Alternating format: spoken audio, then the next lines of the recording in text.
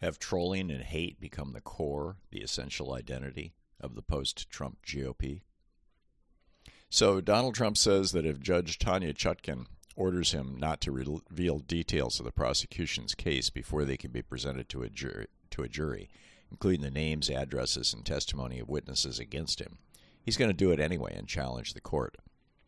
And there's little reason to believe he won't do it. He'll take what he's asserting as his First Amendment right to troll and threaten witnesses against him all the way to the Supreme Court he packed with 3 right-wing crackpots. If nothing else, it may buy him enough time to get elected president and pardon himself before he's convicted. In this, Trump has raised vicious social media trolling into a form of electoral performance art. He's become our troll-in-chief. America has been under the sway of right-wing trolls before. When I was a child in the 1950s, Republican Senator Joe McCarthy was conducting an active witch hunt for communists in the federal government. This was the era when Robert Oppenheimer lost his security clearance for, in part, declaring himself a New Deal Democrat and standing up to the witch hunters as characterized in the new movie about his making the bomb. McCarthy destroyed the lives of thousands of people, and many were imprisoned because of his efforts. Historian Ellen Schrecker estimates his victims at over 10,000. He and his right-hand man, Roy Cohn, who went on to become Trump's mentor, were classic trolls in the worst sense of the word.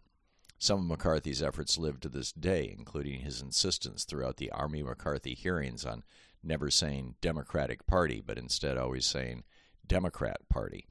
Similarly, McCarthy echoed the John Birch Society's argument that America is not a democracy but a republic, an argument that James Madison made and then refuted when he was trying to sell the U.S. Constitution. McCarthy's and the JBS's apparent rationale was that democracy sounds too much like democratic, while republic evokes good feelings for the Republican Party. Nelson Rockefeller, who had become Gerald Ford's vice president, got a dose of this with the John Birch Society-pushed Goldwater sweep of the Republican Party at their 1964 convention.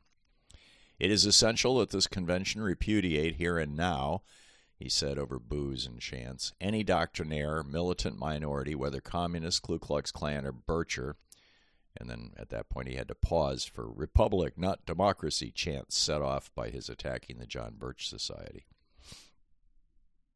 Today's trolling, however, has gone beyond the fringes defined in that era by the JBS, Cohn, and the occasional McCarthyite wannabe. It's become the core, the essential identity of the post-Trump GOP. From rolling coal trucks blowing poisonous smoke at Prius and EV drivers, to free helicopter rides for liberals, T-shirts invoking Pinochet's murders, to hate groups and militia members showing up at school board meetings, today's Republican Party has fully embraced hate and trolling. Owning the libs is the main online support of many Republicans today, as you can see by following the social media feeds or reading the hate mail of any high-profile progressives or Democrats. In large part, that's because Republicans don't have anything else to present to Americans as a positive national governing agenda. Reagan at least tried to convince us that cutting taxes to the point where the average American billionaire today pays only 3.4% in income taxes would trickle down prosperity to workers because the job creators would have more money to build factories. Instead, we saw the middle class collapse from two-thirds of us when Reagan came into office to around 43% of us today, while the morbidly rich became vastly richer. He and Bush negotiated the NAFTA agreement to offshore American manufacturing, which Clinton happily signed into law, trying to convince us that getting rid of all those dirty manufacturing jobs would produce a white-collar renaissance. Instead, we lost over 45,000 factories and 15 million good-paying union jobs. Reagan largely ended in 1983 enforcement of their antitrust laws, gutted the EPA so badly that his EPA administrator, Ann Gorsuch, mother of the SCOTUS justice, had to resign in disgrace to avoid prosecution, and deregulated the S&L industry, producing the worst banking crisis since the Republican Great Depression. His actions by and large hurt America and Americans, but at least at the time he had a happy sales pitch. Much of his neoliberalism was experimental, and people were willing to give it a shot, as I lay out in the hidden history of neoliberalism, how Reaganism gutted America, even if it didn't work out. But now that neoliberal Reaganism has been discredited, the GOP is bereft. Donald Trump ran for president in 2016, opposing Reagan's comprehensive immigration reform, promising to undo Reagan's and Bush's NAFTA agreement, embracing the worst aspects of post-communist Russia and Vladimir Putin, providing all Americans with cheap, comprehensive health care that Reagan warned would lead to socialism, and promising to raise taxes on the morbidly rich so high that his friends would refuse to talk to him. He lied by and large, but his followers bought his lies, and many have followed him ever since. They love his hatred of black, Hispanic, and Asian people. They adore his defiance of the law. They approve of his outing spies and helping MBS seize control of Saudi Arabia in exchange for a $2 billion payday. They agree with his embrace of dictators and his disdain for other democratic nations. None of these are things that will make America great, but they all make for high-intensity trolling, which largely distracts from the GOP's lack of a positive governing agenda.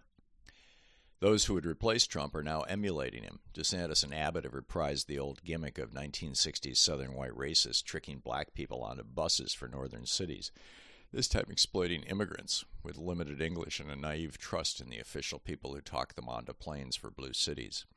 Razor wire barrels float in the Rio Grande designed to kill any would-be asylum seeker who tries to breach them. Public schools in red states are using hardcore right-wing propaganda from a hate radio show host to tell students slavery wasn't that bad and Columbus arrived to save the cannibals from themselves. The Taino were not cannibals. In city after city, terrorists citing post-Trump Republican talking points have stalked and murdered black people, Jews, and Hispanics. Kyle Rittenhouse, after killing 2 unarmed protesters, is lionized across the GOP. The Idaho Republican Party recently raffled off trigger time with Kyle, an opportunity to shoot an AR-15 with the man-child himself. Trump and DeSantis rallies are often speckled with Confederate and Nazi flags and iconography. At a recent DeSantis event in South Carolina, 3 teenagers, including a 16-year-old in a wheelchair, were kicked, punched, and thrown to the ground for holding up a rainbow flag. The governor trolled them for the flag, whipping up the rage of the crowd, saying, "We don't want you indoctrinating our children. Leave our kids alone." Which raises the question that may define the future of our republic. How far can a political party take trolling as its main way of motivating voters before it turns into something like the fascist parties of Europe in the 1930s, or modern-day Russia and Hungary? Can political parties in the nations in which they operate recover from this without the dire consequences suffered by the Germans in World War II or Russian people today? History, as Timothy Snyder and Ruth Ben-Ghiat point out, isn't comforting. Often when countries are taken over by political parties that use violent rhetoric and trolling of minorities as their electoral weapons, they lose their democracy altogether. On the other hand, America has a history of astonishing resilience. For all their flaws, the founders and framers of our country created a system of government that has withstood a civil war, 2 world wars, and multiple criminal presidents. While Republican presidential candidates try to out-Trump the Don himself, other Republicans and former Republicans are actively repudiating the criminality, hatred, and paranoia that characterized the Trump presidency and continues as the mainstay of his candidacy. In many ways, however, the right-wing world seems to be collapsing in upon itself.